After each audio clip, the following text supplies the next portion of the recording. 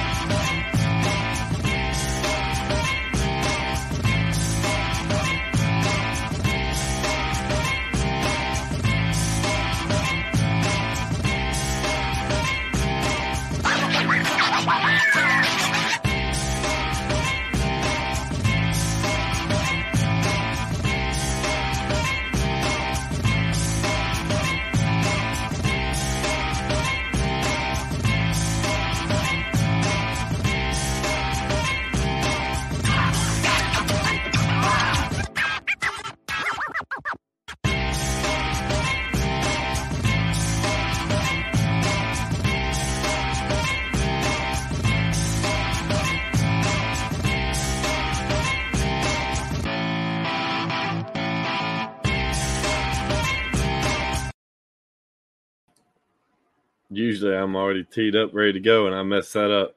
Good evening, ladies and gentlemen. It's Thursday night, which means you've got another awesome interview coming right at you. There is some good news I did want to open with regarding what we had discussed on Tuesday, and that is Canada has finally started backing down. A lot of the mandates that we've seen has started being withdrawn. The situation hasn't gotten any better, but they're starting to back down. So we can talk into that a little bit later on, but I wanted to start with some really good information, really good news, which is, the fight up north is the tide is turning in good favor. But with that, I've got a very special gentleman who has taken time out of his day to be here before he's got to go sweep the leg, Johnny style. My favorite person, Mr. Will. I love it. What's up, man? So inaccurate, but still cool. But what's going on? I like the shirt. Is that anti-state? No, it's Amazon. That's dope, man. Hell yeah. Amazon has some okay libertarian stuff, honestly. And it's cheap, so you can't beat that, Yeah, like $10, $15, something like that. So it wasn't bad. Yep. I got a couple. I got like a Ron Paul shirt from there, and I got one that says "Good ideas don't require force." So hey, if you're a povertarian, there's some Amazon merch out there. Look like a libertarian. Let the world know. A Marine vet, a vegan, and a libertarian walk into a bar. Who tells you first? That's a great question. We need to do some ad reads, don't we? Yeah, let's do the ad reads. Those damn ad reads. First, redemptiontactical.com. And I hope somebody's there to post our link, because I am not. But go to Redemption Tactical, buy awesome stuff. Buy their, what is it? Tactical face mask? Ballistic face mask. Buy that shit. Yeah, the Miss Kaiser right there with the link drop. What would we do without you, Jenny? Besides not cry every night. Myself to sleep, that is. She tagged me. Never mind. I'm not even going to talk about it. She's going to talk about it now. Whatever it is, yeah, she's going to talk about it. Okay. Anyway, next ad read. We've got find us on Twitch, Facebook, YouTube, Apple Podcasts, Google Podcasts, Twitter, Anchor, and Spotify. We go live 3 whites and neat 3 nights a week on Twitch, Facebook, YouTube, and Twitter. We upload later to all the other places. Hell yeah. And the Royal Green series is the best book that you've never read. So fix that by going to theroyalgreen.com or amazon.com. You can find it paperback and Kindle. This is Crowned by Gold, book 3 of the Royal Green series by Jack Casey. Hey, Bootleg, we should try to make it look like our faces are combined. Put half of your face in the book and half out. Weird. It's like Voldemort and Harry Potter. Okay, I'm good. The Alaskan Raven, for all you meme needs, go find the Alaskan Raven on Facebook.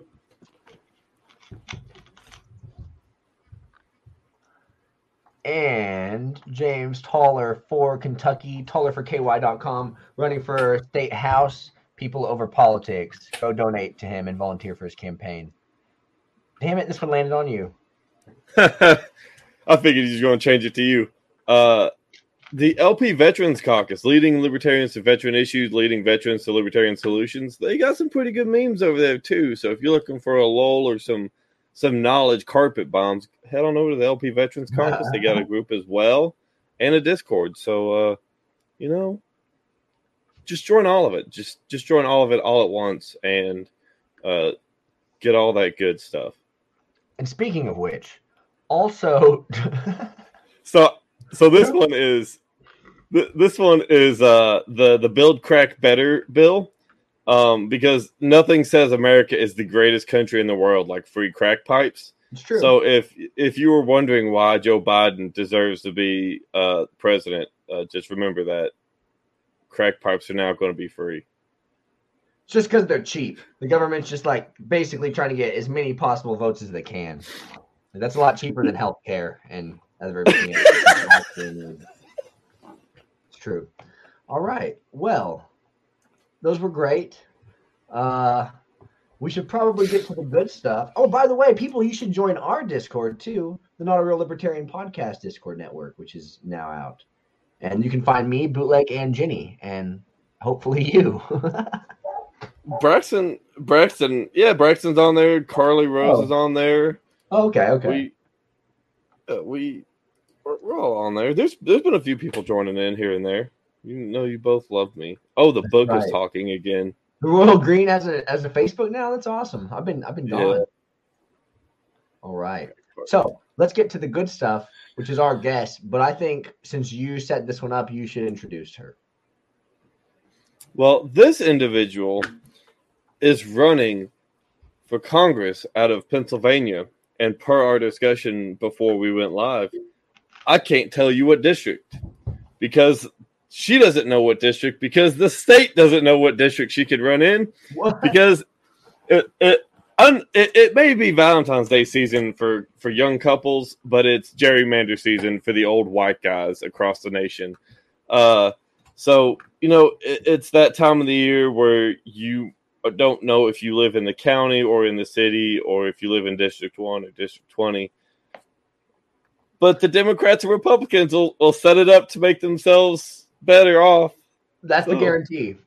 We don't know what's going to happen, but we know it'll help them and not us. That's for certain.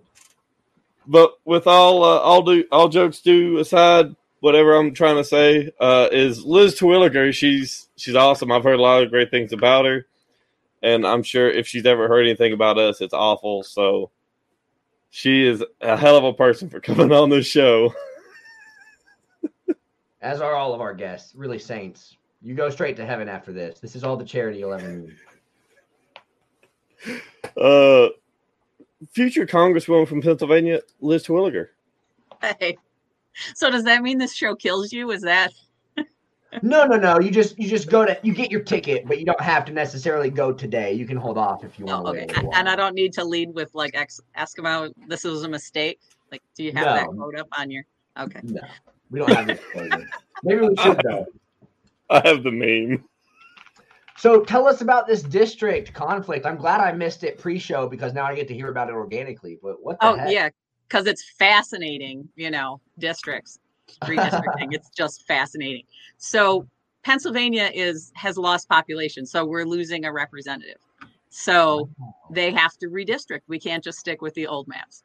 So the congressional redistricting, for all of you who need a bedtime story, in Pennsylvania, redistricting for congressional seats is done by the legislature. They pass it as a bill. It goes to the governor so he can veto it. And they don't have a veto-proof majority. So it goes to the courts. So rather than the Commonwealth Court set a deadline, and the Pennsylvania Supreme Court decided that they were going to take over instead. So they've set a hearing date for February 24th for deciding on a map. But they won't decide that day, I'm sure. That's fascinating. And so at least you have a time period that hopefully this is the light at the end of the tunnel for you and you can get some clarity. But that's pretty fascinating to me that they do it that way. Um, Yeah. Hopefully it and works we out in have- your favor. Do you have any Well- hope in one direction? Yes, I hope that the current map that's in favor gets flushed down the toilet. That is my state legislative district looks like a toilet, so we can flush it over here. It's all good. So which party is in charge of your state house? So the Republicans control the legislature, and we have a Democratic governor. That makes sense. That makes Yeah. perfect. So we'll see what happens. The great thing about February 24th is that it's inside the window for when Democrats and Republicans have to start collecting signatures. So they announced yesterday that they're changing the election calendar. They haven't told us what it's going to be, but they're changing it. So we'll see. Wow. They get to make the game. How interesting is that? And We have to enjoy play the by drama rules. in Pennsylvania. I'm sure. So what made you want to run for this seat, whichever seat it is? So in 2020, it was the 12th congressional district. And I ran because I was really irritated with my representative because he would not give me a straight answer on anything beyond a party line. And so my whole reason for running is because I think we need representation for people and not for political parties. So I'm running on a Reform Congress platform. So I have like all these points for congressional reform. Huh. Okay. So And Anyway. if you'd like, if Go you ahead. would like to see those points, you can go to LizTwilligerforCongress.org, You and certainly while you're can. there, hit that /donate. That's great. And if you want to come have a beer with me, you can sign up for the Bluestone Brewery challenge and come have a beer with me. I'm looking up the date right now. You would think I would know. you would think you would know. So what happens if it's like 30 people or 40 people show up and are you going to speed date them with beer? Because that's kind of unfair to promise everybody they have a beer with you, especially if you're drinking like you're going to be hammered. And I don't drink, so it's February 23rd. Oh, no. It's at the Bluestone Brewery You're in just Sayre, like Pennsylvania. Elizabeth Warren. Come on. You can't promise people beers and not deliver. Hey, you come buy your own beer, She and I'll said, drink with you. This is capitalism. This is libertarianism. you could have a beer with her. She didn't say she'd have a beer with you. She'll sit there and watch you drink. And I didn't say it was one-on-one. I mean, come have, room full of people. We'll all have a beer. I don't think that's what it means when you say have a beer with me. If somebody asks me to have a beer, we're sitting at a bar Yep. discussing our lives and dreams and hopes and despairs, one beer with another. I would it. do that. I I do think- I best think you're one-on-one changing the anyway, so I would totally do that. But yeah, that's my website. That was the question. That's So, my website. Yeah, tell us because I about wanted your to make the research. name as long as I could. Sorry. That is long, but in your defense, you didn't choose that, and it also I is still actually a did. shorter version of your name. But we use the hashtag LT4C with the number 4 because that's shorter. What's that say? That's awesome. Remind me to never drink with Will Daugherty. Nuh-uh. Oh, Oh, Daughtry. Jenny, it's happening someday. It's gonna Is happen. there a backstory there that we need to know about? No, she just doesn't want me to tell her all of my life dreams and despairs over a beer. But it's gonna happen, Jenny. So just prepare yourself. How else are you going to write the book? I mean, come on. Exactly. The despairs, there's mostly just a list of mean memes she's made about him or mean things she said about him. True. People True. telling him he's not a real libertarian, things like that. Yeah. Exactly. So on that, great segue. What are your origins with libertarianism? How did you get into the movement? Yeah, Everybody asks me that, and I swear I say something different every time. we all have stories. It's a testimony. So I became a small L libertarian in high school, and I really fell in love with Ayn Rand's books, and so that kind of sent me on my way. I think that's the most expensive book I ever bought was a copy of I can't remember if it was Atlas Shrugged or Fountainhead. I got it downstairs, like $100 freaking book because it's like a Wow. second edition or something. Yeah. Wow. Stupid college purchase because they're free at the library, but but I was a voting Democrat most of my political life, And in Pennsylvania, we have a closed primary system. So if you're not registered with one of the two parties, you can't vote in the primary. But I decided that I didn't care anymore after the Bernie Hillary debacle. The emails kind of pulled the curtain back and said, yes, both sides are all just a charade. And so I've been registered libertarian ever since. Hell yeah. Well, that sounds like a good origin story. I like how you described that as being the lowercase L first. And that's a long time ago to have. So when did you actually join the party? You said, Harry, what year? Oh, geez, let's see. Who did I vote for first? I don't even know. A long time ago. So I've been in and out of like registered to vote libertarian. So now you consider yourself I vote libertarian, but in terms of being registered, because if you want to vote in the primary, you got to be registered with the party. So is that what you are now? Do you still vote in the Republican or Democrat primaries? No. Oh no, okay. Not since Hillary Bernie. So I don't remember when that was. What, 2018? So would you consider yourself a more left-leaning libertarian, or kind of do you even feel like you have a direction? So they hate it when I say this, but I call myself a progressive libertarian. I hate it already. But see, my argument with progressives is that they think that all the social problems need to be solved by government, and that's like the only way. That's the argument I'm always having. So, but my point is, we want the same end. Like, we want social justice. We just don't think the government's going to give it to us. Exactly. So that's what I mean by progressive libertarian. Like, I believe in climate change and global warming, but I don't think the answer is going to come from the government. Not unless you like VA medicine, then it's. I might be a progressive. I might be a progressive libertarian. I think you've just convinced me. Yeah, which goes over really well in my extremely red district. That if they rewrite it the way they want to, won't be so red anymore. But we'll see. So that won't help you. Are you worried about that? You think if it's more blue, it'll hurt you? Well, so if it says red, so it's 70-30 right now. The last two elections, the Republican won 70-30, and the Democrats spent this is not true, but they spent like $100,000 or in one election, and then the last election, this is true, they spent like $50,000 or $60,000. They got the same result. They're getting 30% of the vote. That's what they're getting. So if it stays the same demographic split that we have now, I'm trying to make an appeal to the Democrats that they shouldn't run anybody. They should back me, because at least they get some of what they want, because they're not going to win. Seriously. And I'm a small government person, I can talk to Republicans. Seriously. That would be good common ground. Yeah, that's better chances. You'd have better chances than anybody else would. So that's what I mean by progressive libertarian. But I like to say that because it opens the conversation. Because libertarians are like, what do you mean you're progressive? And progressives are like, what do you mean you're progressive? So it has bad connotations with it. It does. But, the left wants to change the definition of everything, so we should just change them all right back. Well, they do. And, Republicans are just as bad taking over words from people. So we need to reclaim, because you're not a patriot unless you're like a racist and, a whole bunch of other stuff that. Seriously. Seriously. Maybe we should not consider that so one-sided and realize that we all are kind of vying for control of the culture and definitions of things at all times.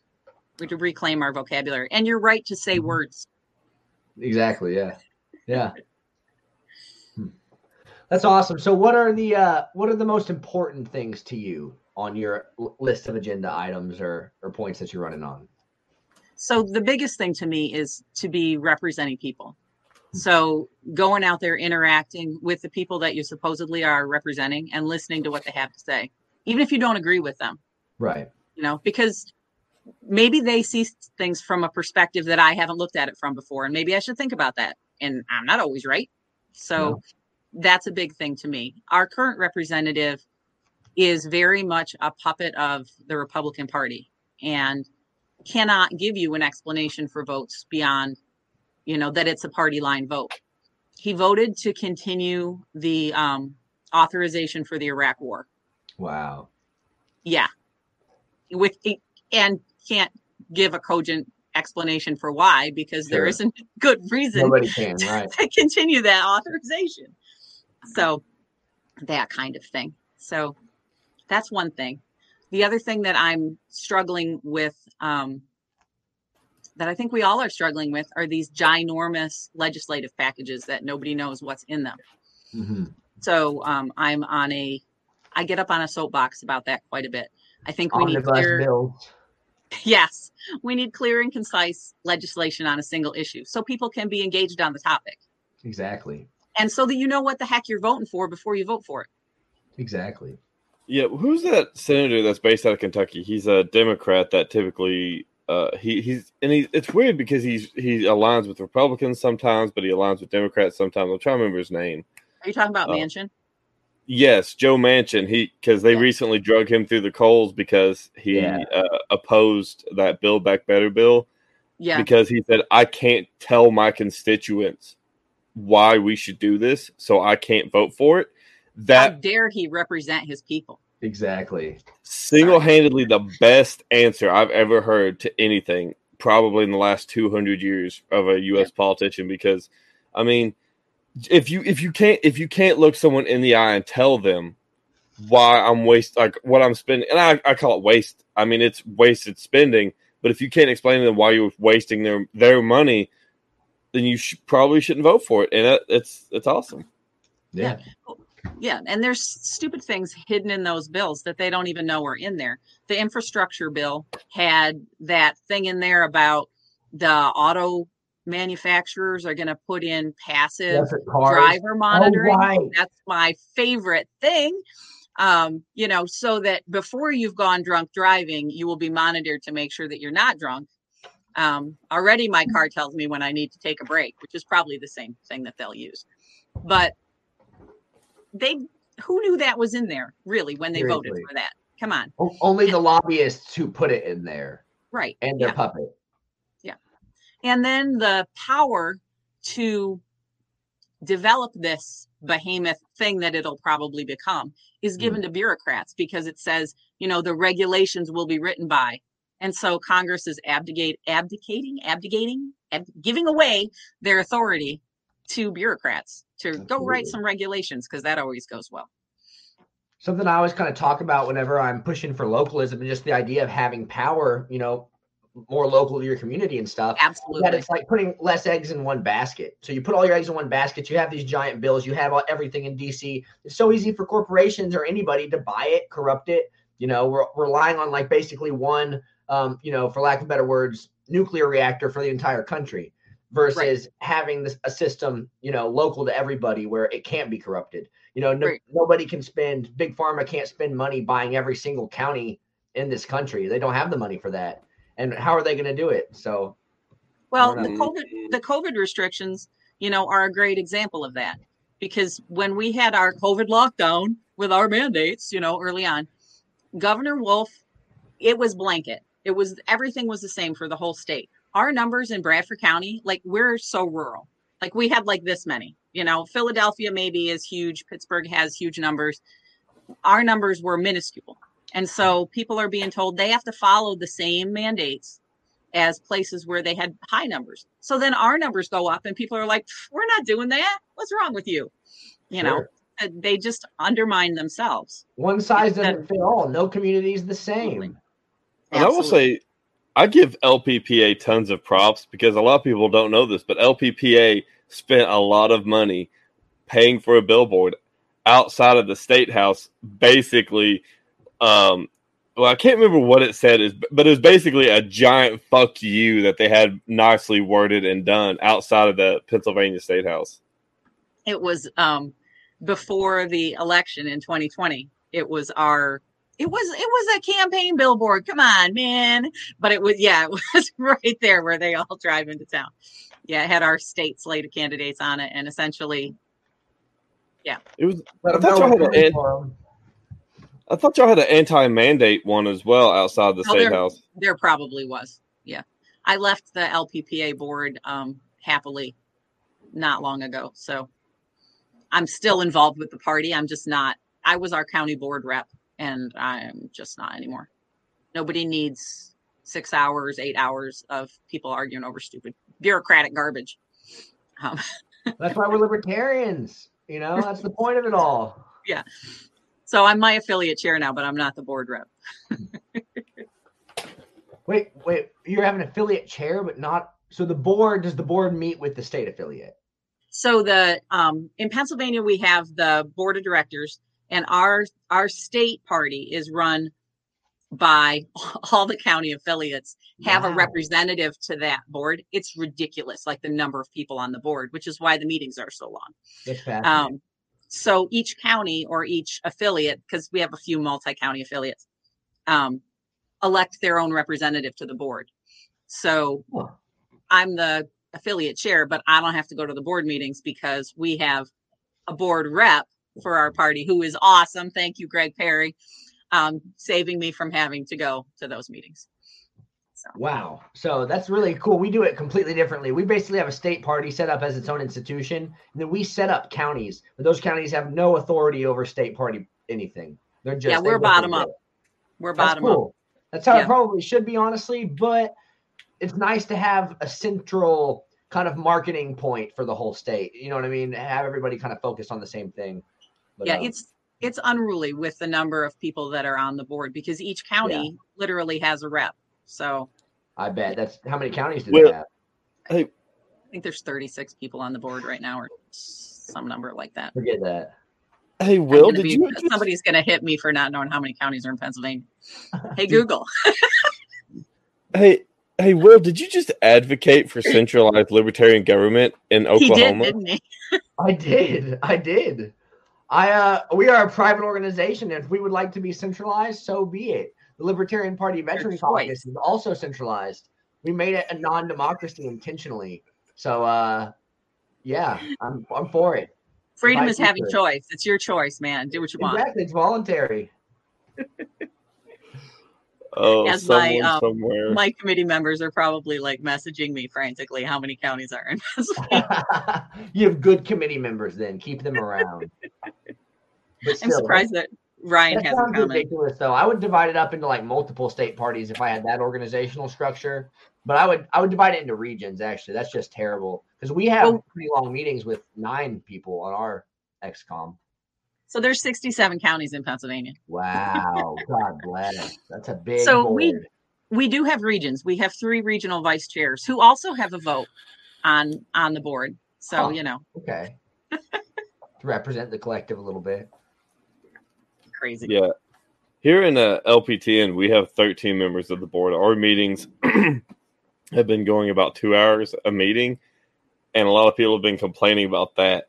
So I am very thankful that our meetings are not 6 to 7 hours because some of us work, and I've got shit to do at 4:30 in the morning. That's hard when you're involved, though. It really is hard to like have a life and a schedule and like still do everything, but you have to do it. It's hard because we're libertarians and everybody has their own point of view and their own way that they think things should be done.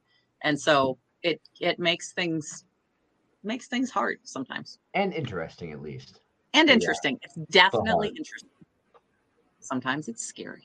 It's definitely interesting.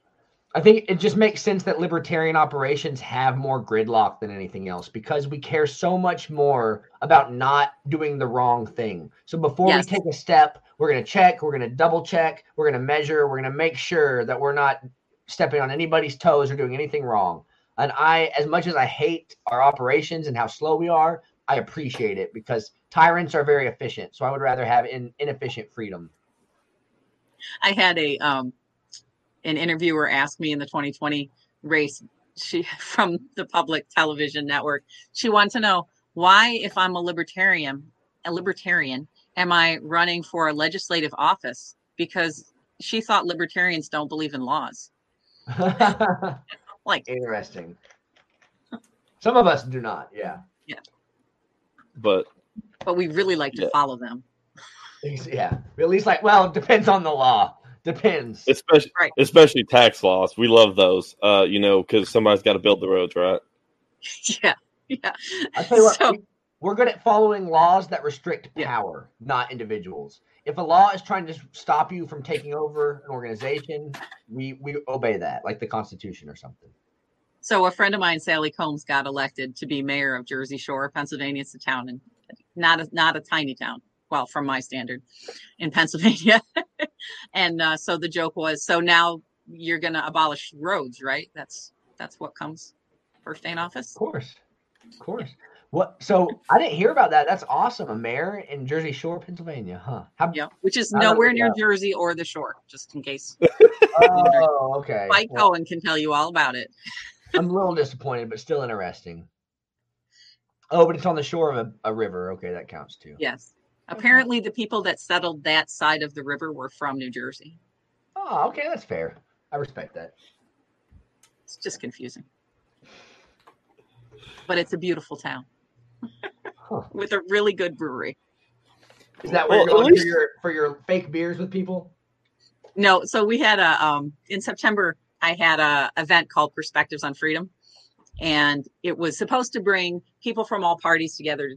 And it was a discussion-based thing. So we had all these topics and you sit down, you have a conversation about it. And it was really fun. We had some great people show up. However, it was a campaign event for me. So the only people that came to participate as speakers were libertarians. The ones from other parties that were supposed to show didn't. Wow. And I kind of think maybe they realized at the last minute that they were supporting my campaign. Good job, though. Great job. But it was great. It was a good time. But that was in Jersey Shore at Ballbirds Brewery. I have not been drinking, which, and I'm a speech therapist who can't talk, which Cool. is a really nice place. So if you get an opportunity. Well, God bless you. A speech therapist definitely saved me from a lot of beatings and probably faces in lockers. So, no, just kidding. But speech therapists are awesome. Good job. So, I had speech therapy when I was in school and I was never going to be a speech therapist because I hated it. And here I am. It can be difficult in the moment. I didn't like it either, but I appreciate it now. yeah, see, we don't like my kid ended up having speech therapy. I probably needed it, but I just moved to the South where I just sound smarter than everyone else in the room. I mean, I sound as dumb, but at least I say the right words. What could you say incorrectly? What was your problem? Your impediment? I couldn't pronounce my R's. So Same. when I was growing up, my nickname was Betsy. It wasn't Liz, it was Betsy. And I was a point guard on the basketball team. So, I would slap the ball and I would say break, except I would say Blake, which I didn't know until they started calling me Blake and Betsy. Wow. Yeah. That's mean. I was an R person too. All the W's. Yeah, you can't, Vinny. Yeah, don't make fun of me.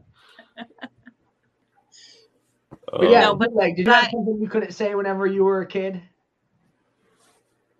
Or were you just always a Southern person and that's your speech impediment?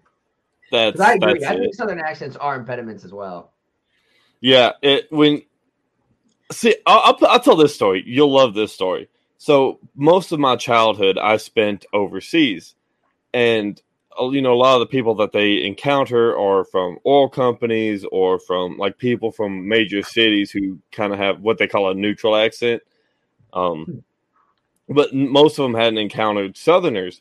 So for the longest time, I thought like I was like mentally retarded or something because they would have me repeat stuff 5 or 6 times. And I was like, what the hell is going on? And eventually someone told me they just like your, because when I was younger, it was a lot stronger. And so they said, oh, they just really like your accent. They want you to keep saying stuff. like Damascus, Syria was like basically me repeating things 7 or 8 times. And they were like, oh, we just really like your accent. I was like, this is crap, man. I thought I was like disabled and like retarded and stuff. I was like, this is awful. I had a friend in basic who was from Louisiana. We did the same thing. We'd always ask him to say stuff over and over. Like, so it's like velvet. Yeah, basically. I love my job now because I work, I'm in birth to 3, so early intervention. So I'm in people's homes working with like infants and young children and the families. So Wow. That's So the best. infants. So how do you infant? I see the wheels turning. I see the question coming. What the heck do you do with an Yeah. infant?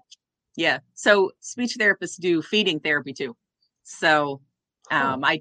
I work with kids who can't eat, need help I help moms to feed the kids. My favorite is doing breastfeeding support. Not my favorite thing. I saw that in a movie once, though. Yeah. Or a TV show where the baby wouldn't like breastfeed. Oh, it was on Shameless. The baby wouldn't latch on or something, and then you had a therapist come and like help kind of coach them through it and stuff. Yeah, and Pennsylvania, we use a coaching model for intervention, which is my favorite, because then we're teaching the parents how to help their child instead of like, here, I'm going to fix your kid for you. Yeah, which is obnoxious and not true. So is it like kind of a defect? Not a defect, but is there something like quote unquote wrong with the child? Is it come from the child? So it depends on the situation. A lot of the kids that I see now are preemies. So, I mean, we are saving babies at such a young age, like early gestation. Really? And those kids have like breathing issues. They have neurological, like a lot of things that they'll outgrow, but early on, it's really a struggle for them. Yeah. And some of the kids have things they won't outgrow, but a lot of times it's just helping the parents to be able to help their kids along. That is really heartbreaking, though, that as we get, better technology, we can keep kids alive earlier. It's also going to be more people that are alive with, disabilities and those kind of things. Potentially. Yeah. Potentially. Which is nothing wrong with it. Just, it's going to be more responsibility and, yeah, we'll have to adjust. You'll like. Well, go ahead. Yeah, I was going to say, you'll like this. So my kid, the one that went through speech therapy, he's having an issue saying crayons correctly in school because they judge based on how you say words in school. And he keeps saying crowns. Well, I'm like, to be fair, everyone around him says crowns except for me and my wife. But like his grandparents, everyone in fucking town, everyone not in town. Everyone says crowns, so he thinks that's the right way to say it, and so he's being penalized in school because he's saying it the way everyone else. That's a debate. You can't blame him for that. That's That's like a pineapple pizza thing. Like people debate that to the death. No, but that's like a serious thing in speech therapy. We are not allowed to correct like things that are familial. Like I can't correct an accent as like there are therapists who do accent reduction therapy. Wow. But with consenting adults, like that's like for an actor who wants to be able to be his English to be better or whatever, more understandable. But it was a big deal. Like I grew up outside of Corning, New York, and in Salamanca, New York is where the Seneca Reservation is. And I have a friend who grew up with speech therapy because there were sounds that were not in their native language that are in English, and he couldn't say them. And so he was in speech therapy trying to make him speak English because this was in the day when they weren't allowed to speak their language either. So that was a thing. But like, that's a big taboo now. Like you don't touch somebody's accent. Yeah. So tell your son, say it the way your family says it and tell that. No, I'm just kidding. Yeah. Damn right though. But dang, that's really interesting. I hadn't ever thought about that, but it makes perfect sense. Yeah. Yeah. When he told me that story, it's like, wow. Yeah, I've actually really very seriously contemplated going through some kind of speech coaching to lose my accent. And I've had people on both sides of the argument say, do it, don't do it, whatever. If I ever wanted to run for a public office in the South, you have to have the accent. There's no way that you win without it unless you're like a major city. Yeah, because it is an issue. Like as soon as you go anywhere that's not like the Southern accent isn't prominent and you start speaking, you could be talking about wormhole gestation with string theory, and they'll think you're an idiot because the Southern kind of yeah.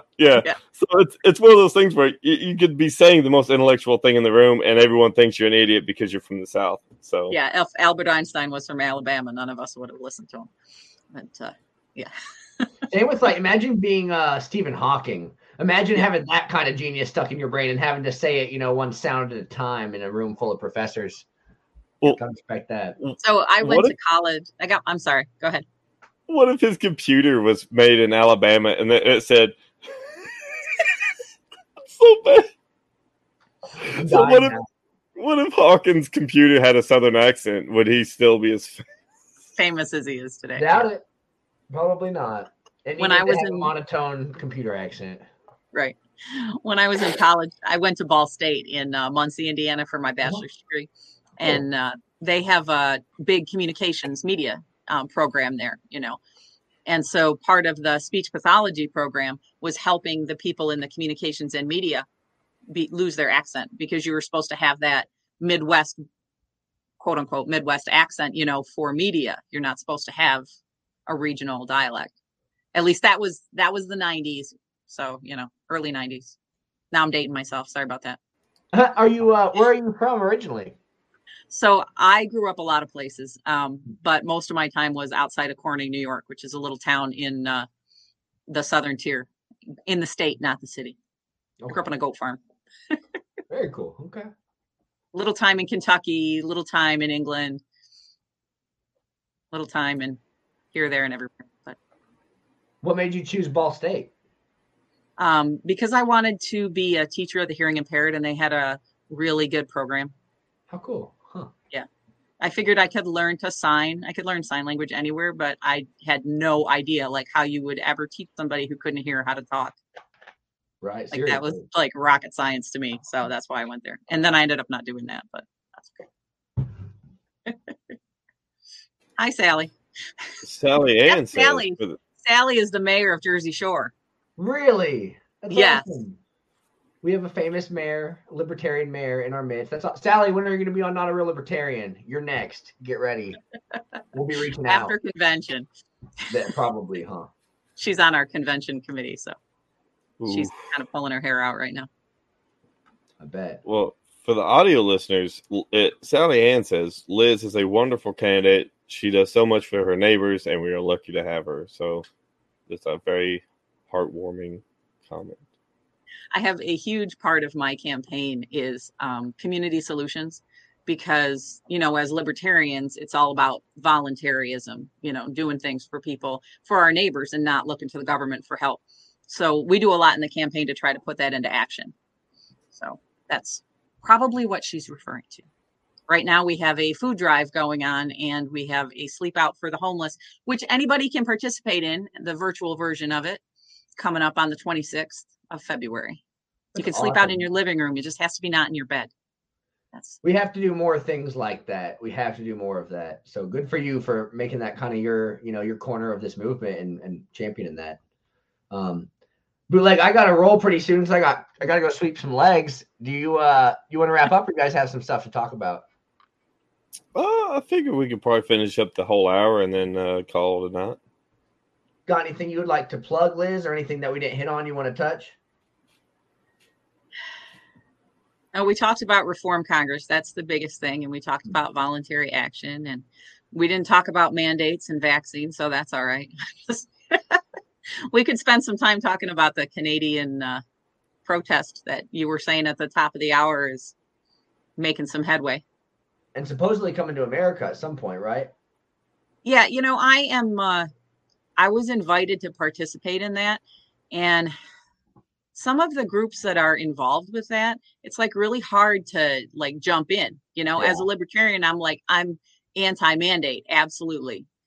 But some of the people that are involved with that stuff it makes it hard to just jump in.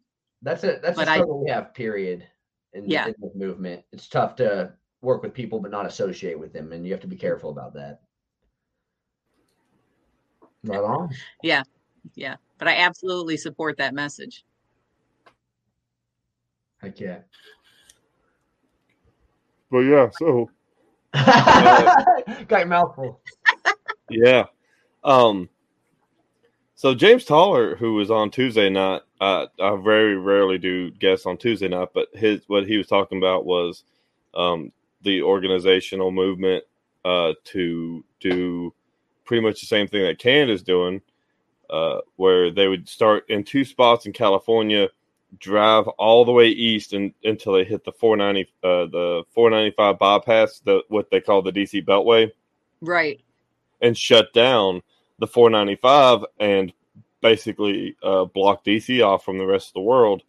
And I'm all about that. Can that just be like a perpetual thing? Can that like seriously? like, Good what was that? question. Escape from New York, except we'll like shift it. Hey, I'm sorry I gotta head out, guys, but thank you, Liz, for being on. Seriously, Bootleg, Nice to I'll meet see you. you in a week, my brother. Thank you, guys. All right, man. I'll see you. Later.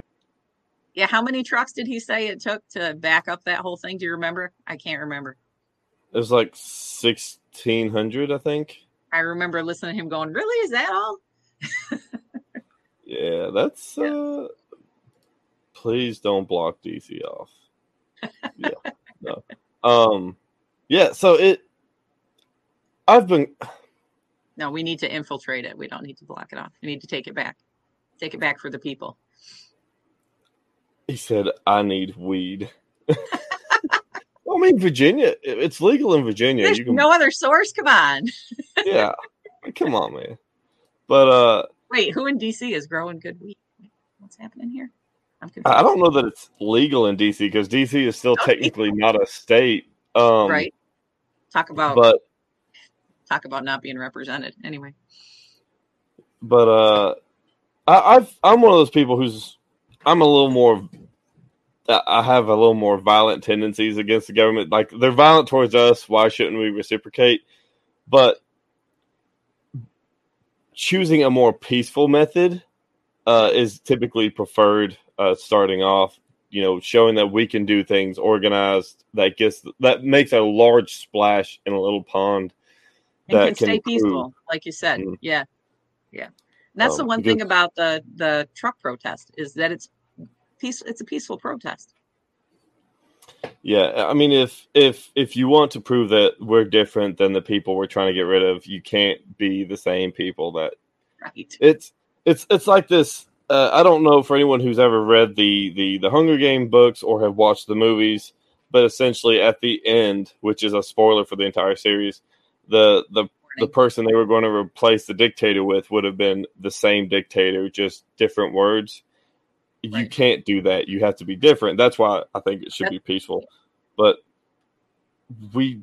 I've been advocating for some kind of rebellion. It can be tea in the harbor kind of stuff, right? Like just saying we can make it harder on ourselves, but we're going to make damn sure it's going to be harder for you as well. Right. Well, that's why I feel like we really need to get people engaged with the political process not necessarily, maybe not the process, but the issues, and get out there and vote for who they believe in, and not drink this Kool-Aid of you have to vote for blue team or red team.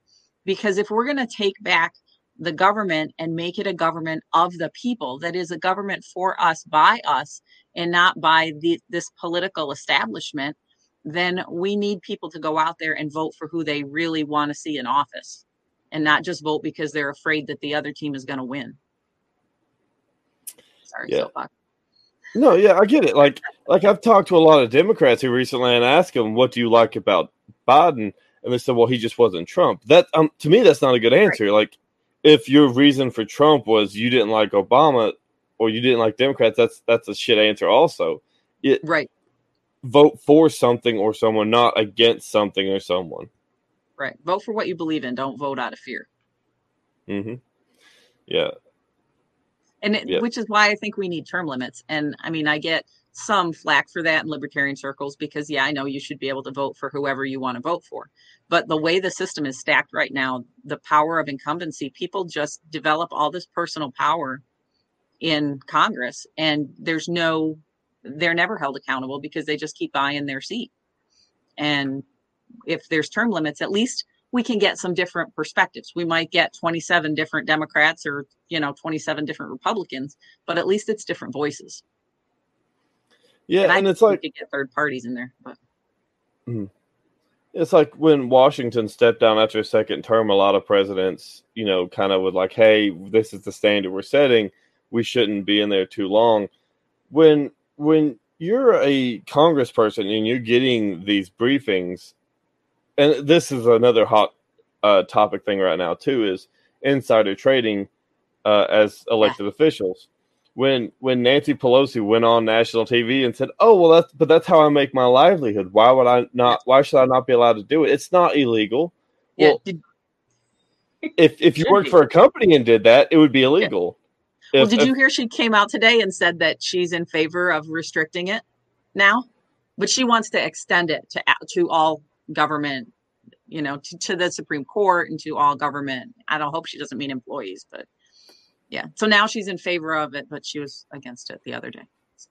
Well, but now she sees that how it's turned on her, and everyone kind of looks at her like she's some evil asshole. But I mean, they've been looking at her like that for years. But she made her money, so now she can be against it. But yeah. The other thing that term limits would break apart is that the system of, my brain has left me, like the longer that you're in office, the more power you have, and you get seats on committees and you get this, that, and the other. But if everybody's getting turned over every 6 years or however often, then you lose that. You lose that power of being in office so long, and all of our representatives become equal. So your representative who's been in office for 20 years has more power than my newbie. But yeah, you lose that good old boy system. Yeah. You got to pay your dues, and you got to vote the way I tell you if you want this stuff and that stuff. And now it all is like, yeah. So here's always a good follow-up question to that, because a lot of people don't ask this. And so a lot of people agree with term limits. Democrats, Republicans, Libertarians, a lot of people kind of agree with that. The real question is what do you want to see term limits look like for the House and the Senate? Yeah, so I've heard different things. I've heard, because the Senate, I've heard 6 years as term for both. So that would be 3 terms in the House. But I said when I was running in 2020 that 2 terms and I'd be done. And so that's 4 years. But I mean, I don't care as long as there's a limit on it, and we can get rid of all this garbage that goes along with it being a career. You don't need a retirement plan from Congress because it's not your life's work. This is something you're going to go serve your neighbors and go back to your job. I like my job. I'll come back to my job. I don't need a retirement plan from Congress. You can buy your health, go buy your health insurance on the freaking health exchange like I do and enjoy looking at $1,400 a month freaking premiums and tell us that you can't fix that or get out of the way so the market can fix that. That's ridiculous. So anyway. I think one good thing too that would really benefit a lot of people is if we set staffing budgets, right? So if we said you can't have more than X amount of people working on your staff in Congress, because all of that's paid for by the taxpayers. That's not coming out of their pockets. Right. We pay for their staff, we pay for their printers, their chairs, their office furniture. When you get into office, you get all new office furniture that you design or whatever. Yeah. All this crap that we're paying for that we don't need to. Yeah. It's ridiculous. It is. And then you have this huge staff that also is treated like crap. Well, and doesn't have the protections that other employees have in other jobs. And so that was a big thing recently, was whether or not they should be able to unionize and all of that stuff. So, yeah. The other thing I think shrinking the staff size down would do is you wouldn't have 30 people cranking out an omnibus bill. It would kind of force them to do more of the legwork themselves. So if they want that $400 or that $120,000 paycheck a year, you have to kind of earn it yourself and not just go on CNN and Fox News and say the stuff that they want to hear you say. Right. Yeah. And the other thing is if they do crank out that huge bill, they won't have 20 interns to take sections of it to read so that they can vote on it and pretend they know what's in it. Because nobody can read, that many pages in a night, because that's almost literally what the turnaround is. I think it was Obama that said that they would put the bills up online for people to read for X amount of time before they were voted on, and that never happened. I think that was a dream. It's the we have to pass it to see what's in it bullshit. Yeah, vote on it first, and then we'll tell you what's in there. No, I don't think so. He says, if I was in Congress, I'd pay Bootleg $50,000 a year to answer phones at an elementary school desk from 1983. Oh, come on. I got a 2x4 folding table he could sit at. You don't have to be spending money on vintage furniture. Oh, I don't even get that reference. I get like answering the I don't know. I don't get that. Maybe I'm dumb. I don't know. I don't get it though. He's just wanting to make you sit at old furniture and not give you new stuff.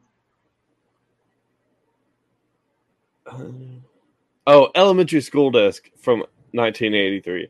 I'm tracking. Oh, you caught up now? Yes. Oh, yeah.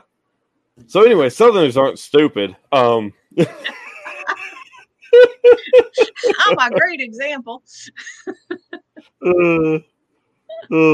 Yeah, George Bush made us all look great. It was awesome. Which one? Thank God for him. Junior. Yeah. Right. He was scary. Mission accomplished with we need to spend another 5 years in Iraq. Well, what mission's accomplished? What? The mission where I get to be on a big boat with banner over my head and balloons. That mission, that's accomplished. Oh God, this is the election. That's the mission that was accomplished. That's why we need free crack pipes. It makes all of it starts making more sense when you smoke crack. Okay, so I have to admit, I will admit on your show, I have never smoked crack. Can you is like sharing a crack pipe like dangerous? Why is giving away crack pipes helpful? Like, I don't understand. It's not needles. It's right.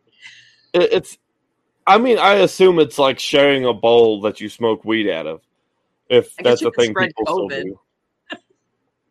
I don't know. Yeah, that's the real worry. There is you shouldn't share a crack pipe because you might catch COVID. Not because you probably shouldn't smoke crack, but we don't want you getting COVID. That's the real health threat there. Right. Oh God, that's going to be a meme. Oh shit.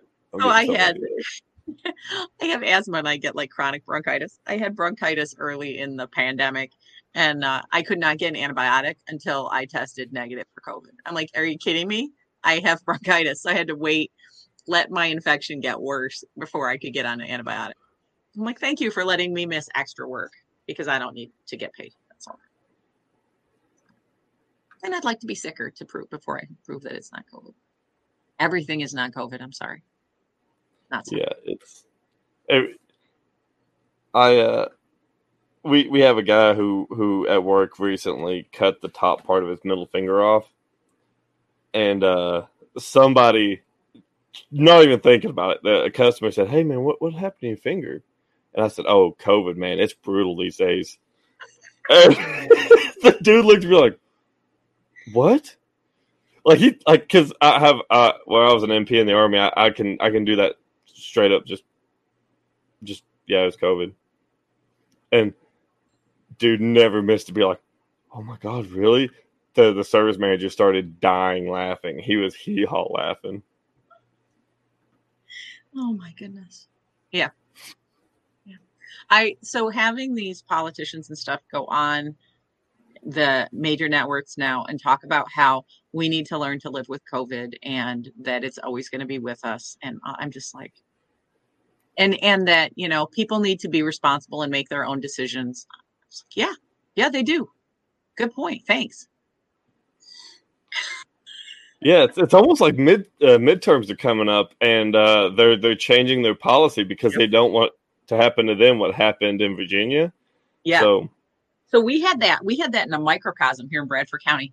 So we had a school board meeting, like the week before the election in 2021. We had municipal elections, so school board was on the ballot, and we had a local school board meeting where there was a mask mandate. And people were at the meeting without masks. Nobody said anything, right? Somebody gets up to speak during the public comment section and doesn't have a mask on. The superintendent or whoever is in charge of the meeting it wasn't the superintendent, I apologize. The chairman of the school board asked him to put a mask on. He refused. They shut down the meeting. No public comment. That was it. There was outrage. People were so upset about the whole thing. A fellow libertarian in our county ran a write-in campaign against the chairman of the school board. Won a write-in campaign against him. It was a week later. He and his wife organized like that. But everybody was so angry. They didn't care he was a libertarian. It had nothing to do with libertarian. It was all about the mandates. I was like, all right, we're done with this garbage. And it was amazing that he won a write-in in a contested race against, like, just crazy. But it's that same thing you were talking about. This is Virginia. But on a smaller scale here. Yeah, I mean, it is funny how in the course of a week, everything flipped on a dime, and we're now seeing, well, maybe these mandates aren't a great thing. It's just COVID, right? Where the last 2 years it's been like, George Orwellian and the level of restrictions they're trying to put on people. Like, you step outside of your house without a mask, we're throwing you in a cage. Yeah, my favorite was like the people that were like the dad that was at the park with his kid, and there was nobody else there except the cop that was giving him a hard time for not wearing a mask. He's like, it's me and my kid. But I mean, I get some of it. Okay. Like, they didn't know how bad it was going to be, but come on, like, a little common sense would be nice. And if they had their public health messaging not be so freaking conflicted, people might have agreed and we wouldn't have needed the mandates. And I still don't think we needed the mandates, but the messaging was so conflicted. It was so terribly handled. But, Omicron is not as bad. It's milder. Yeah. It's what's funny is a lot of the stuff that we've said for a long time, that the natural immunity, like the natural exposure, it lasts longer. It's more effective because your body is designed to handle that. And it's not built for everyone. Like, not everyone should catch COVID, right? Like, I've got it, or I've had it. My wife's had it. My kids have had it. Yeah. We're better off for it. But my 70-something-year-old grandparents with heart conditions and breathing problems probably shouldn't get it. Right. And you don't know before you got it, how you were going to react. I have a friend whose husband died of COVID. He was 38. He was a healthy, athletic guy. He was being life flighted from our local hospital, because I live in the middle of nowhere, to a more major medical center, and he had a heart attack. But it was COVID that caused it. But you don't know. But you don't know that about the flu either, or about chickenpox, or, you don't know when you get in your car to drive somewhere, what's going to happen. We take risks all the time. And if people have information from a trusted source that's coherent information that they can trust, they can make intelligent decisions. And consistent is the big thing. Consistent would be nice. And if you don't know, like, if the information is changing because we're learning more, then say that. Yes, we said this last week because that's what we knew then. Now we know this because of this. And so this is how it is now. But everybody's so worried about covering their butts that, they can never be wrong. Sorry. And yeah, I mean, I with my degree program, I took a lot of science courses. It's a bachelor's in science, so you take science. And they say the first thing about science is never finite. Like, even our understanding of math is not finite, because something someday could actually change how we look at math. Right. So yeah, I mean, coming out on public television and saying that I am the science, or trust the science, or the science is settled, that throws off all kinds of red flags, because it's no longer about actual science. It's about you saying, just listen to me because you're going to do what I tell you. You need to listen to me. Yeah. I mean, so I am absolutely against the mandates. I think that people should get vaccinated, because I think that that's the smart thing to do. But I also think that people should make their own decision.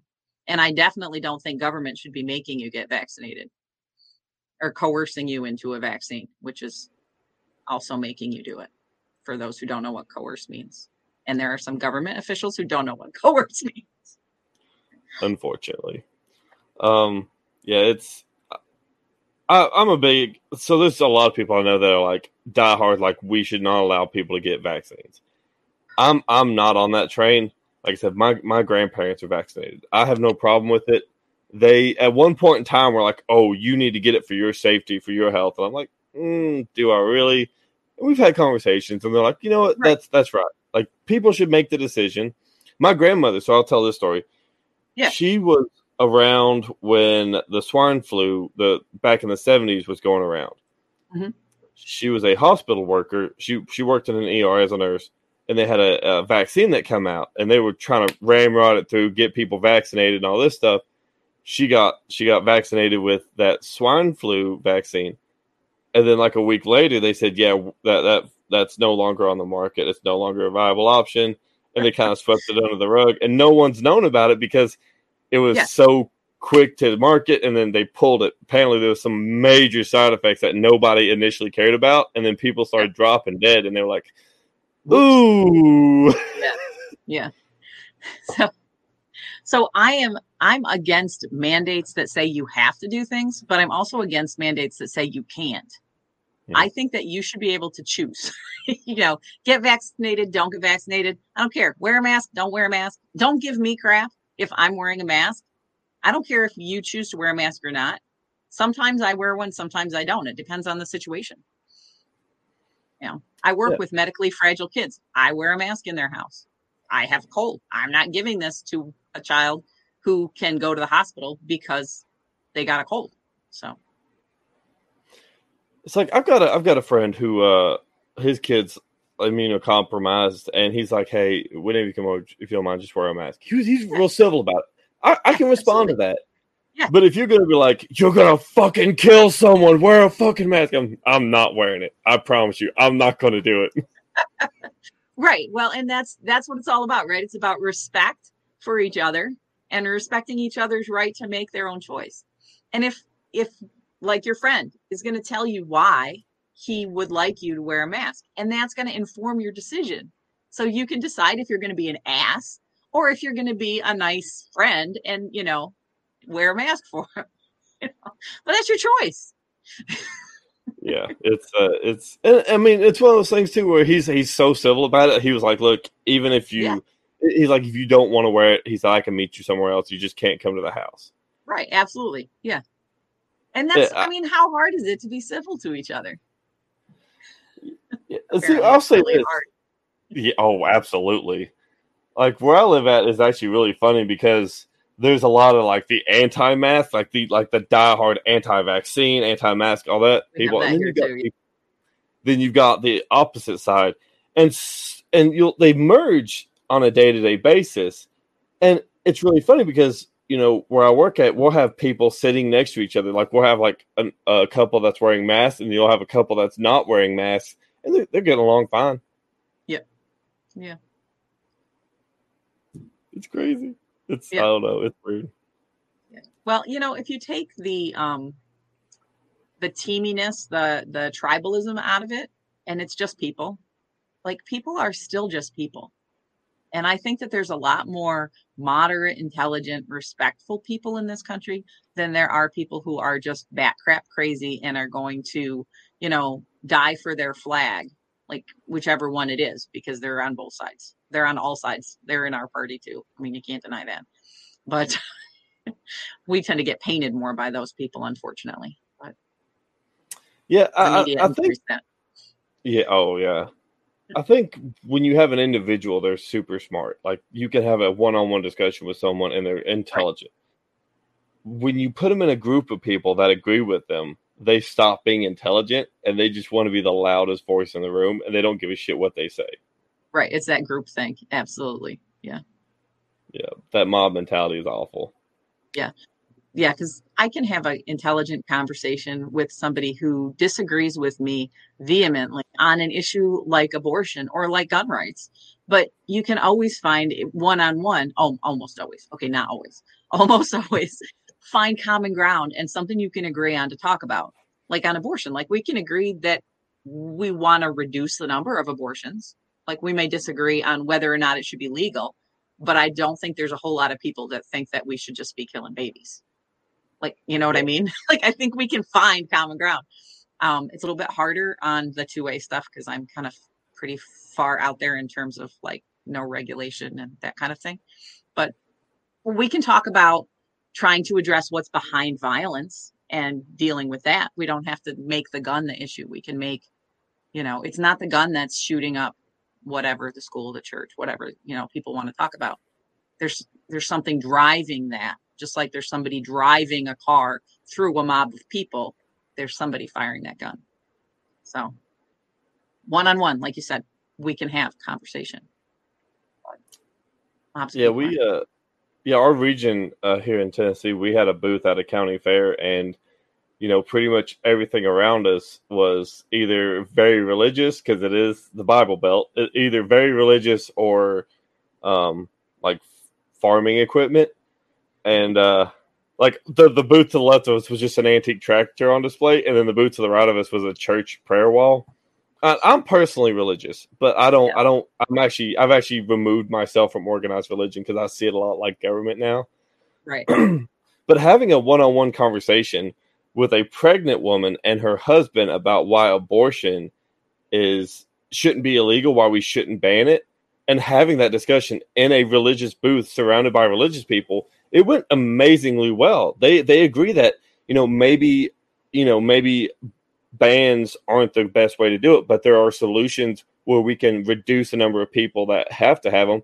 And they even kind of said, there are situations where I understand it. Like, there are people that really just their life would be completely destroyed by having the kid. And so you provide those solutions. You talk to them one-on-one. You don't just scream at them like, oh, so you fucking hate poor people. Yeah. And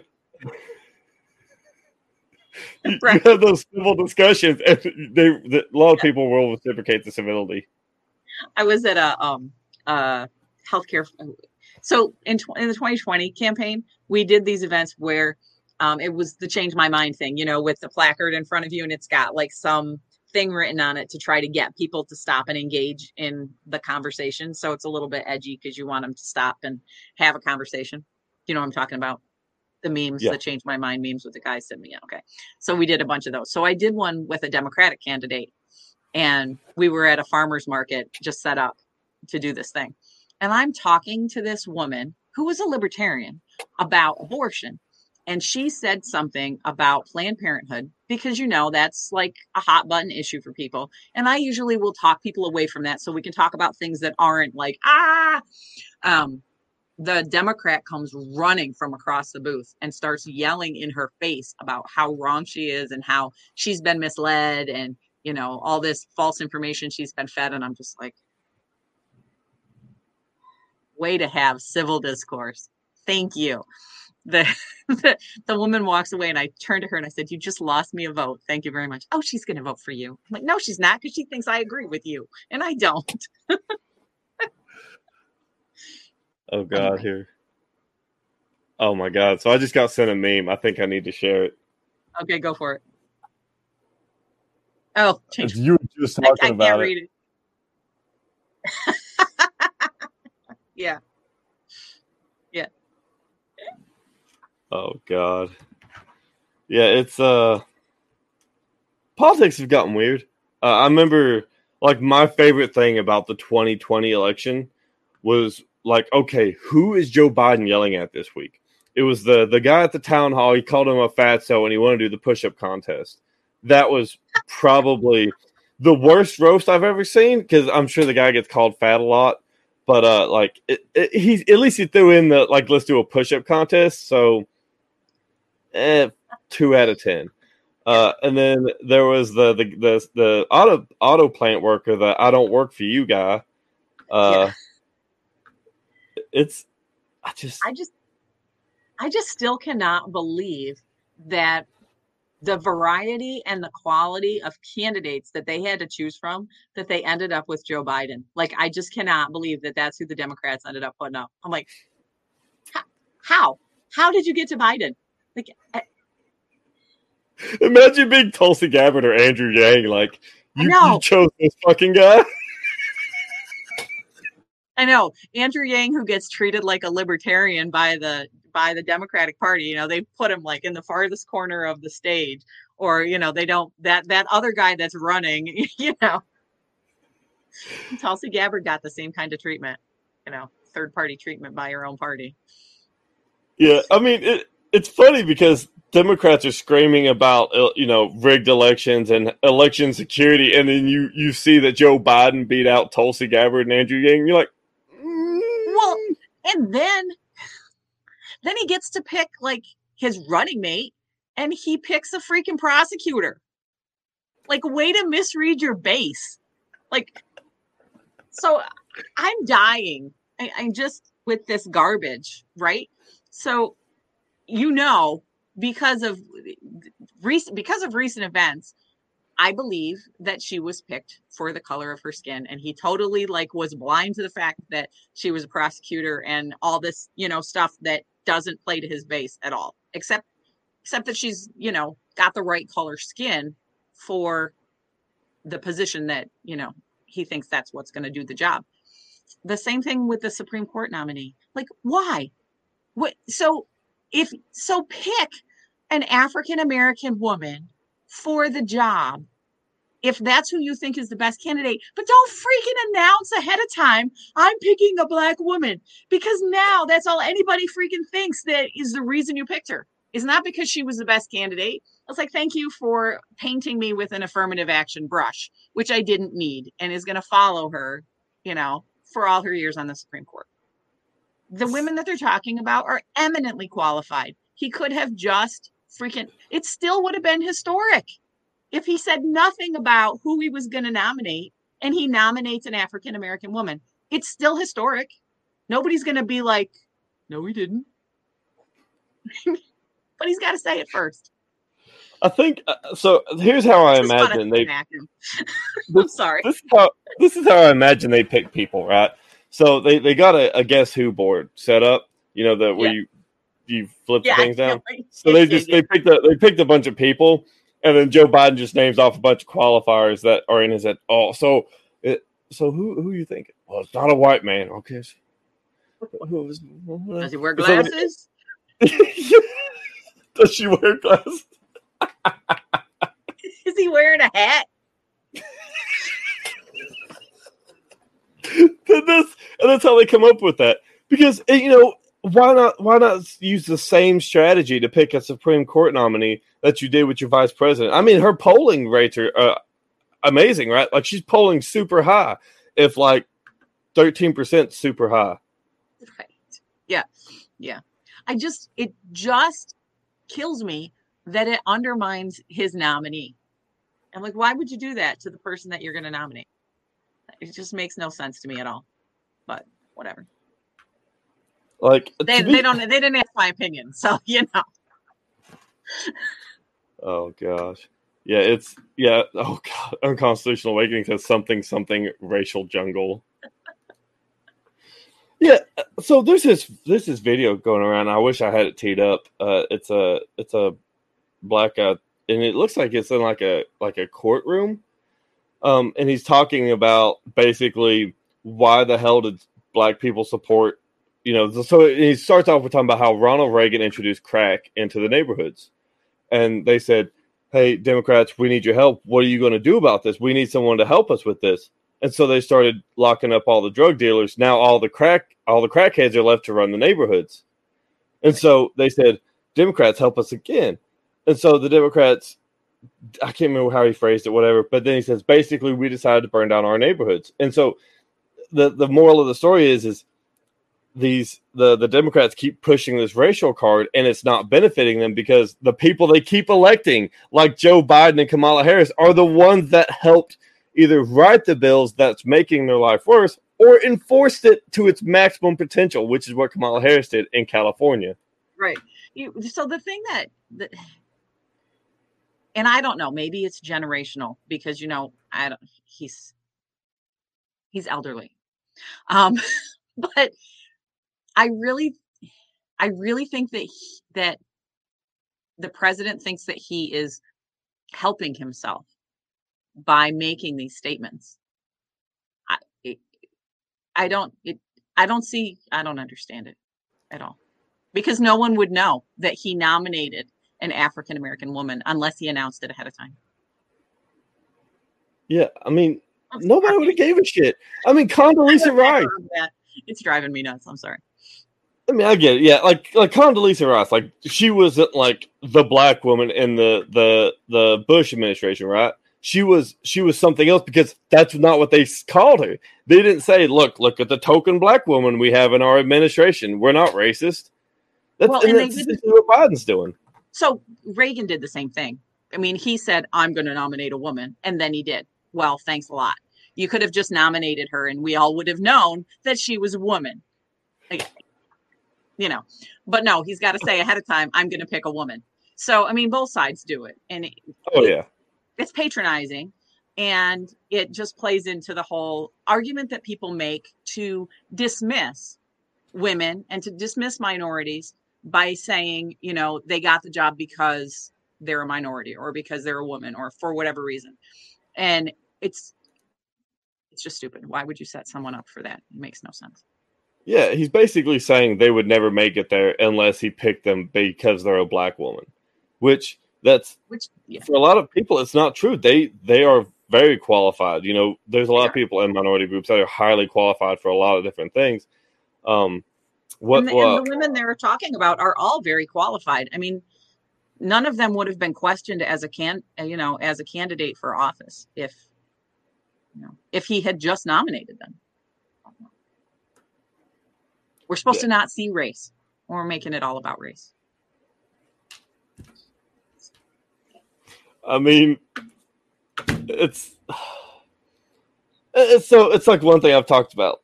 It's how stupid all this like pro-race stuff has gotten super racist. Like Washington State now has segregated dorms again. It's a pendulum is just swinging, and it's maddening. It's just I don't know. I mean, yeah. Well, is the Supreme Court just took up another case on affirmative action, right, in college selection?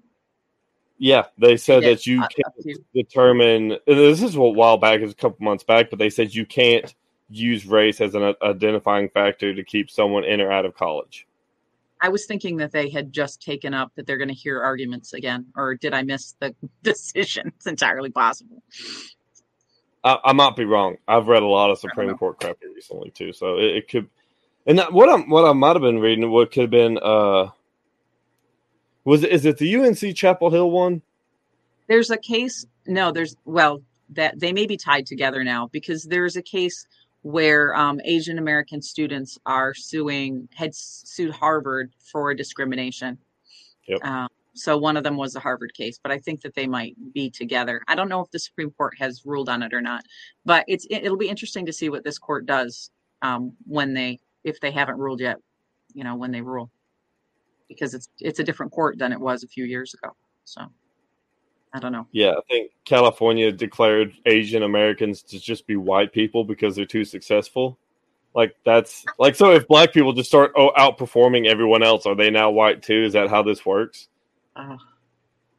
It's so stupid. Like Asian Americans have had a rough history in the United States as recent as like the 40s when they were in internment camps. Well, those specifically Japanese Americans. But let's be honest, it's the 40s. They're not really differentiating between Japanese and Chinese Americans. I will guarantee they said they look the same. Throw them in the cage. Someone's going to soundbite that and kill me with it. With the Southern accent. With the Southern accent. Yep. But yeah, it's just, I fucking hate it. I want off this planet. It's broken. Well, I see a lot of programs that use race as a criteria, and the people that they're trying to help are usually people in a specific socioeconomic group or with a specific problem. And I often think to myself, couldn't we identify this group without making it about race? Because if it becomes about race, then it feeds into this whole split. It like makes people, it's more divisive, and it gives people something more to argue about, to argue against the program or whatever it is that you're trying to do. Even if it's like a private company or a private organization that's trying to do this, like trying to give grants to single mothers in low-income communities, but they have to say single African-American women in low-income communities. But I bet you that you could write the criteria for those grants so that it could apply to any race, but it would target the people that you want to help. But it's got to be, it's always, they're written in such a way and that now it becomes divisive. Not that I don't think that we need to help those communities, or that, we should be responsible for mistakes that we have made in our collective past here. But the way that we word things a lot of times makes things more and more divisive. And there's so much division in our society that I wish people would step back and think about how they can get to the same goal that they want to get to, and maybe not be divisive. If you really think about it too, like racism is not I will say this, like I don't know, like I live in the deep South, like I don't know a lot of racists. Like I met like a legit racist one day and it shocked the hell out of me. I was like, what the fuck? And but feeding, basically creating like this mindset of like black people aren't able to make it on their own due to whatever, and politicians are the worst at basically like the current crop of politicians we have are the worst at explaining it's not their fault. This system is rigged against them. They basically say, oh, well, black people don't know how to find the DMV, so the elections are rigged, basically is what they're saying. And that makes them sound stupid. I don't know of anybody who doesn't know where their DMV is. Like, even if you don't have a car, you probably have a license because you want to go to a bar or a club or hang out. Something will require an ID. And so they say shit like that, or like Joe Biden said, black people don't know how to use the internet or something stupid, whatever the fuck it was, like a year ago. Yeah. And it's, you're basically saying, you do have people who are not intellectually, like, adept enough to say, he's just an idiot, and they'll think, oh, right, because that's the same thing that plantation owners did back in the early days, or back in the day, was they would justify keeping black people in bondage because they would say, oh, black people are inferior because of whatever, and they would have like these diagrams where their brains were small. None of it was true, right? But you justified it by saying they were stupid, and you're now saying that they're not smart enough to know where the fucking DMV is, that everyone knows where it's at. Right. And it's different to say they don't have a way to get there. They don't have, they don't have the means to pay for it. And it's not just African Americans. It's like poor people who don't have an address. So this was a thing when I was campaigning in 2020. I was in Williamsport. I met some people who didn't have an address, AKA homeless people. They're like, okay, how am I supposed to register to vote? I don't have an address. I'm like, I don't know, but I can help you find out. I'm like, beats me. I don't know how you do anything when you don't have an address. You know what I mean? Like that's what I'm talking about. So it's not about the color of your skin. It's more about your circumstance. And there may be historical reasons why you're in that circumstance, but it's the circumstance. There was a local person here in the early days of the pandemic, when we weren't supposed to go anywhere, you're not supposed to step outside your house and all this stuff. She thought that the poor people in our community were the problem because they kept going out to Walmart. Didn't they know that they could just order their groceries online and have them delivered to their house? Well, first of all, they don't have a way to get online.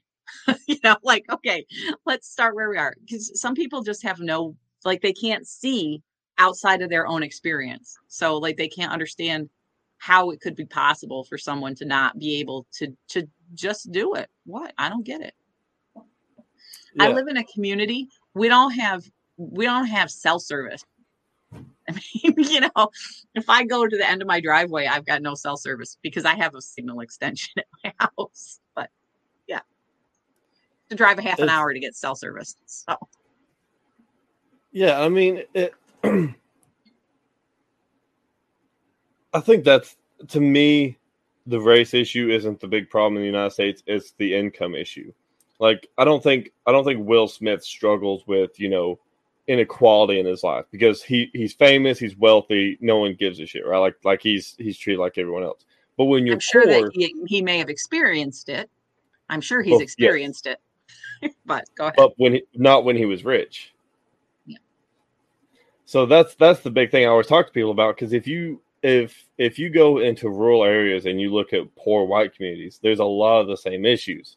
You see that overly aggressive police force that go in guns blazing because they're saying, oh, well, they're probably meth heads, so we have to do something now. And they get aggressive with it. And it is unfortunate because the same people that they target with that are the same ones that can't afford these nice lawyers, and no one's going to come to their defense. And the state understands that, because that's why they do it. You're not seeing these raids, like these massive raids on, like, people like Hunter Biden, whose parents were immensely rich and have the money to throw behind a good lawyer.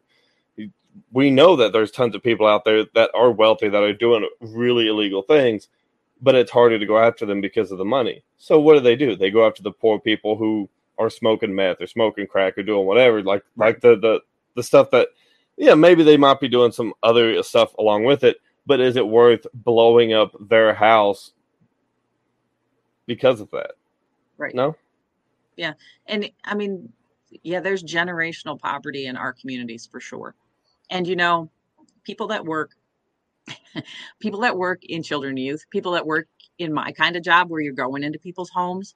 I'm sure people that work in law enforcement. I mean, who these families are, and you have experience with people over generations.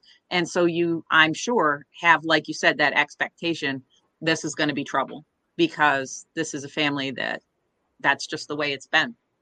Disproportionately, I mean, the disproportionate representation in that lower socioeconomic group for people of color. It's true.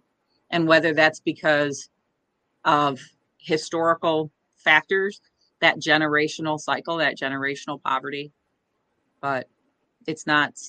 Somebody said, I have a friend who said, I can't pull myself up by my bootstraps. Have you ever tried to do that? Like, all you can do is hop. It's just like grab your bootstraps and try to pull yourself up. Good luck. It was pretty funny. But, then that takes us full circle back around, right? Libertarian, volunteerism, love thy neighbor, help each other. Like, we're here to help each other, to help our neighbors, to be of depends on what you believe. Not everybody believes it. To be of service to each other, not to look to the government for a program to solve our problems. But if we're better neighbors to each other, we can help our neighbors to not have to pull themselves up by their bootstraps, but give them a hand to help them get up. Yeah, and that's a big issue too. Like, in certain parts of where I live at here, there's tons of people, white people that just live primarily on government programs because it's easy for them. They can just do it, and then they make these side hustles under the table that no one knows about, and they make pretty good fucking money doing it, and never work an actual job in their life. And I'll share this story. And I was talking to some people on Clubhouse back when I was still kind of using it. It was late night. I was fairly drunk, and I stumbled into a room. I think it was titled. Basically, I was the only white person in the room. I can't remember what it was titled, and I was listening. I was like just hanging out. I think I was like playing Xbox or something. And the guy said, "So you seen this room out of all the rooms on Clubhouse, and you thought I'll go into this room?" I said, "Yeah, why not?" He says, "Okay, whatever." And then they started talking about the blackness scale, like you know what I'm talking about. Like they started talking about like your blackness or whatever. And I asked, I said, I'm a 6'6" dude. I'm 260 pounds. I'm a big dude. Like, if I walk into a room, you notice me. I said, every time I've been pulled over, outside of like if I've not been because like the last time I got pulled over, the guy seen my dog tags in the mirror and just let me go. Outside of that, every time I get stopped, it's at least 2 cruisers that show up before they even talk to me about why they pulled me over. I said, now on the flip side, so I drive like a 99 shitbox Ford. I'm a big dude. I'm obviously not rolling in it because it's an old 200,000 mile truck. But I said, they do all that. I said, on the flip side, you've got let's say, some prominent rapper or someone else, they may not know who they are, but they're rolling around in a, $1 million car. I said, do you think the treatment's the same? And they said, probably not. And I said, do you think it's because I'm white or because of the money thing? And we had this whole discussion where they were like, race is a factor. I'm not going to say that it's not. Yeah. But I think at the end of the day, the number one driving factor is always your financial status, because it's easier to abuse the shit out of poor people. And it's bad to say, but it is. Right. Yeah. Well, and that rapper might get pulled over because he's black and driving a nice car. That is a possibility. But yeah, I have a friend out so I got my master's degree at the University of Minnesota, and we lived in a part of Wisconsin that thinks it's in Minnesota. Like, it's called the Indian Juts out. But anyway, I have a friend out there who still lives out there, and he's Ojibwe, and he got pulled over. He didn't get pulled over. He was parked on the side of the road talking on his phone. But he says he got pulled over because he was not driving while he was Indian. But I mean, it's a thing. People get pulled over because, the color of his ski gets pulled over because he's native. It happens around reservations a lot. But, yeah. Racism is a thing. Yeah. No, I totally understand. Like, I get, like, they do target people. But like I said, at the end of the day, if it's a poor black person versus a rich black person, I think it's hard to say that. Right. Yes. Yeah. Now, it may be they pull both of them over, but the rich black guy is more than likely walking. The other thing is, does the officer know that race is a factor? Do you know what I mean? Like, a lot of times we do things in our lives that are just the way that we do things, and that we may be reacting to someone based on the color of their skin and not even know it, like because of our life experiences or because of our training or whatever.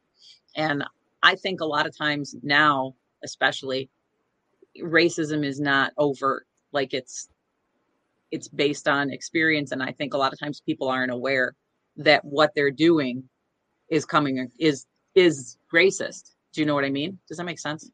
You're talking about the unconscious bias. Yeah. So I was talking to another friend of mine, and we were like, well, I said to him, you have to give me grace in a conversation to screw up. Like, okay, I'm a human being, and I may say something that offends you. And if I do, would you tell me? And I'll tell you if you say something that, but a lot of times people are just like ready to go and ready to fight, and not give each other a chance to say, oh, I didn't even realize that when I say it that way, that it comes across to you that way. Because I'm not standing in your shoes. I got my own shoes to stand in.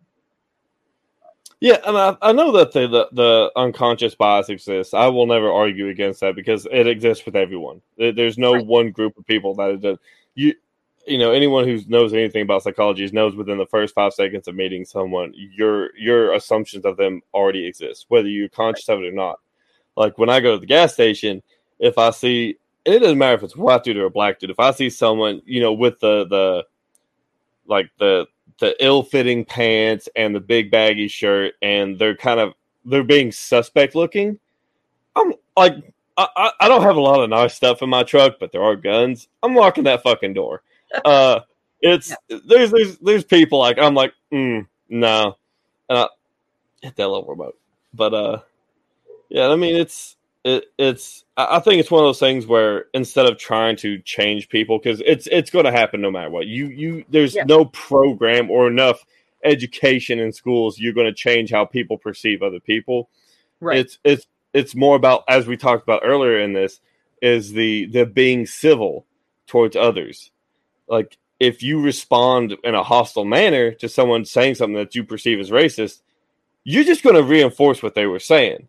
Right. If you're like, hey man, that sounds a little fucked up, and then explain to them what. Right. And you're missing an opportunity, to have that conversation, that uncomfortable conversation. Yeah. It's like my old man. First time he's ever bought a gun that I know of was during the riots in 2020. And I said, see how that's a little fucked up, don't you? Like I'm advocating like that people buy guns for every situation. But he's Right. like, oh, there's a bunch of black people riding. I should probably go buy a gun. It's like,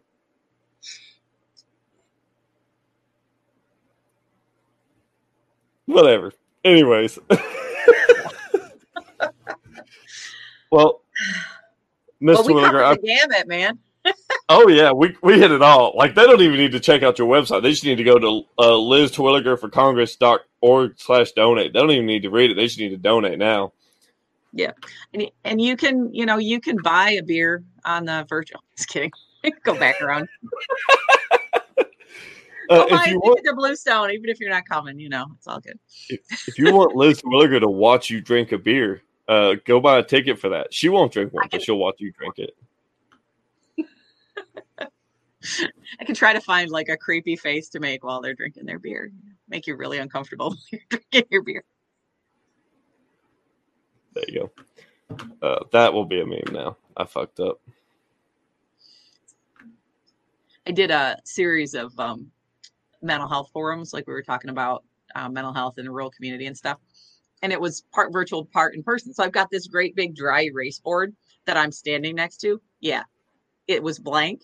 I got lots of great pictures of me standing next to a blank dry erase board with a look on my face. Like, great. So, talk about meme fodder. Oh, yeah. Yeah, it's dangerous. Like,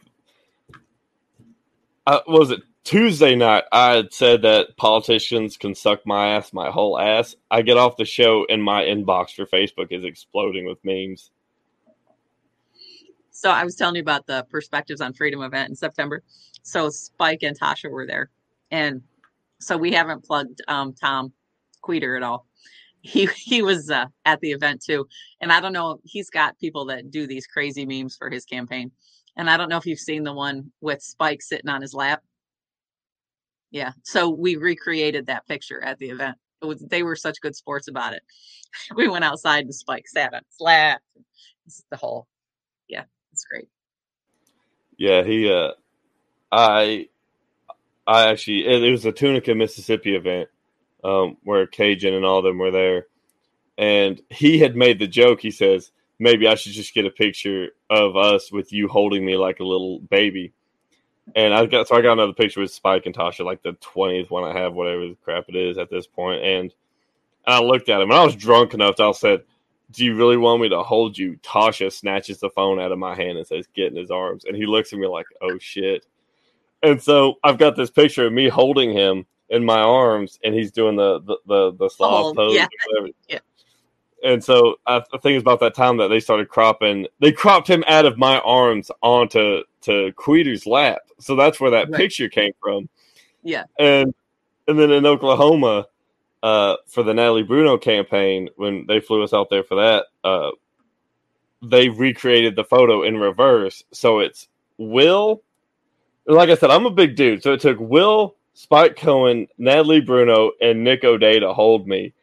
And you can tell that Will's holding most of the weight because Natalie's hands, she's like hovering below me. And she's like, I'm not holding him. And it was, this has become a thing. And I'm worried. Yep. Like I go to the gym, but you can only hold so many people in a day before it gets a little weird.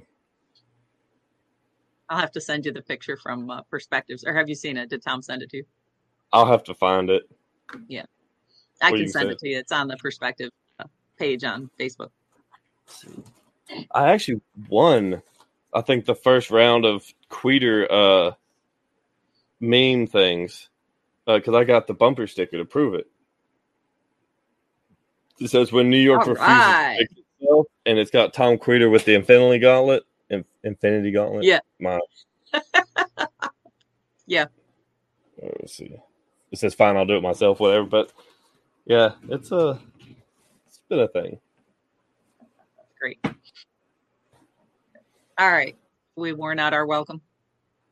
Yeah, I think it's about that time. I've ate up enough of your life tonight, but I do appreciate you coming on. It's all good, man. I appreciate it. been a It was lot of fun fun. conversation. We'll see how if there's negative repercussions. I'm used to But it. it's all good. Yeah, there's pictures of me in a dress floating around. There's pictures of Cajun in a crawfish suit. This show has been a wild ride. Are you going to be out in Reno for the national convention? Quite possibly. There's been talks of people trying to get me to be a delegate for national, and I've said if I do end up getting nominated and elected by some, like, I don't know, people in the state party hit themselves in the head,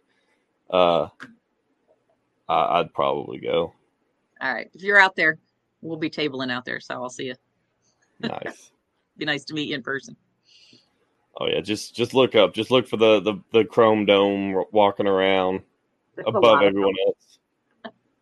Yeah. The tall one. Yeah. All right, Mr. Twilliger, I appreciate you coming on tonight.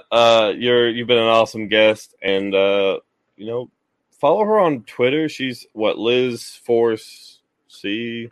Liz T for the number 4 in Congress on Twitter. Yeah. I have no Twitter followers, so you should totally follow me on Twitter. That's where I say what I really think. Yeah, I think I actually followed you today, but yeah, follow her on Twitter. Get her numbers up there. Follow her. She's got the Liz Twilliger for Congress Facebook page. Follow her there. Yeah, I'm most active on Facebook, but yeah, I have a Substack. You can sign up for my Substack. Nice. Yeah, it's Substack. I'm like, which one? Sorry. Anything else? Anywhere else people can find you that they can donate to?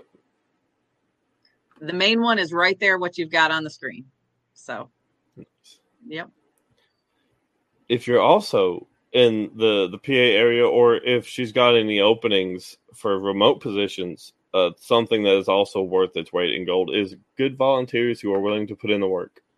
Absolutely. We can always use volunteers. And we're looking for volunteers for some social media support. So you can do that from anywhere. So if somebody wants to volunteer and help us out with some social media stuff, that'd be great. Nice. Well, Mr. Williger, have yourself a great night. You too. Thanks a lot. Thanks for coming. Yep. Well, ladies and gentlemen, it's been another night. It's been a long night. About an hour and almost 50 minutes now. Yeah, it was a great episode. I enjoyed it. She's an awesome guest. Yeah. Oh, I didn't get to tell her she's not a real libertarian. That's all right. I'll put it on Twitter. I'll tag her. Let's see. But yeah, go to redemptiontactical.com. Use our link there. Go to notarealpodcast.com. After this episode ends, I upload this footage to the website directly, not through YouTube, because YouTube has been targeting us here recently. We got the Faraday defense bags. We got the merch. We're still working on migrating from our current merch store to the new one with Proud Libertarian. Dude is awesome. He does a lot of great work. Yeah. What else we got here? OP Veterans Caucus, Talia for KY.com, all that stuff. Let's see. I don't think we ever got to any anchor calling moments. I don't know if we had any. Whatever. That'll be for another time. Let's see. Who we got next week? I think I know. Christine Womack. Next week. Next Thursday. I forget who that is. But the week after that, we've got not a real Tony DeRazio. And then, because Tony DeRazio is running for chair. And then we've got Angela McArdle the week after that. And then that following Thursday after Angela McArdle, which will be March 10th.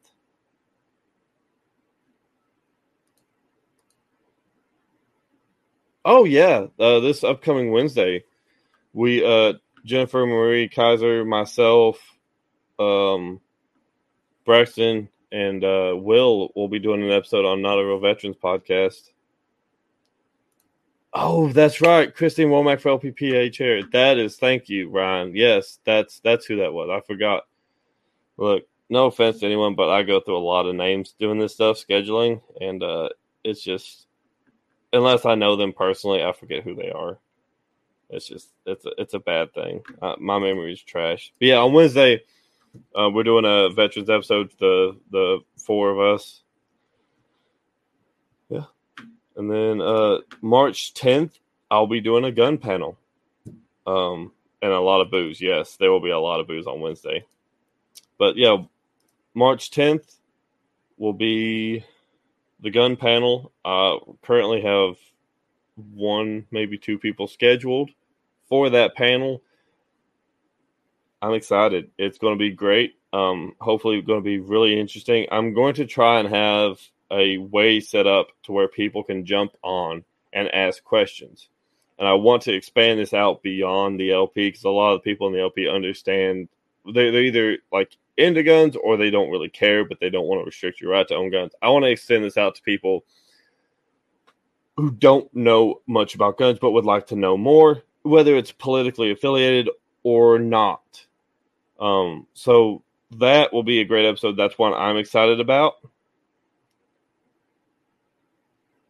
But I would love to have a couple more guests on to help run that panel and just talk about guns, gun legislation, gun laws, just firearms in general, how to use them, how to clean them, how to maintain them, what your favorite gun is, all that crap. And that's probably going to be a long episode. I'm going to go ahead and say it's probably going to be about a 3-hour long episode. But it'll be a lot of fun. It'll be a great episode. And yeah. Give me 15 and be lighting up. There you go.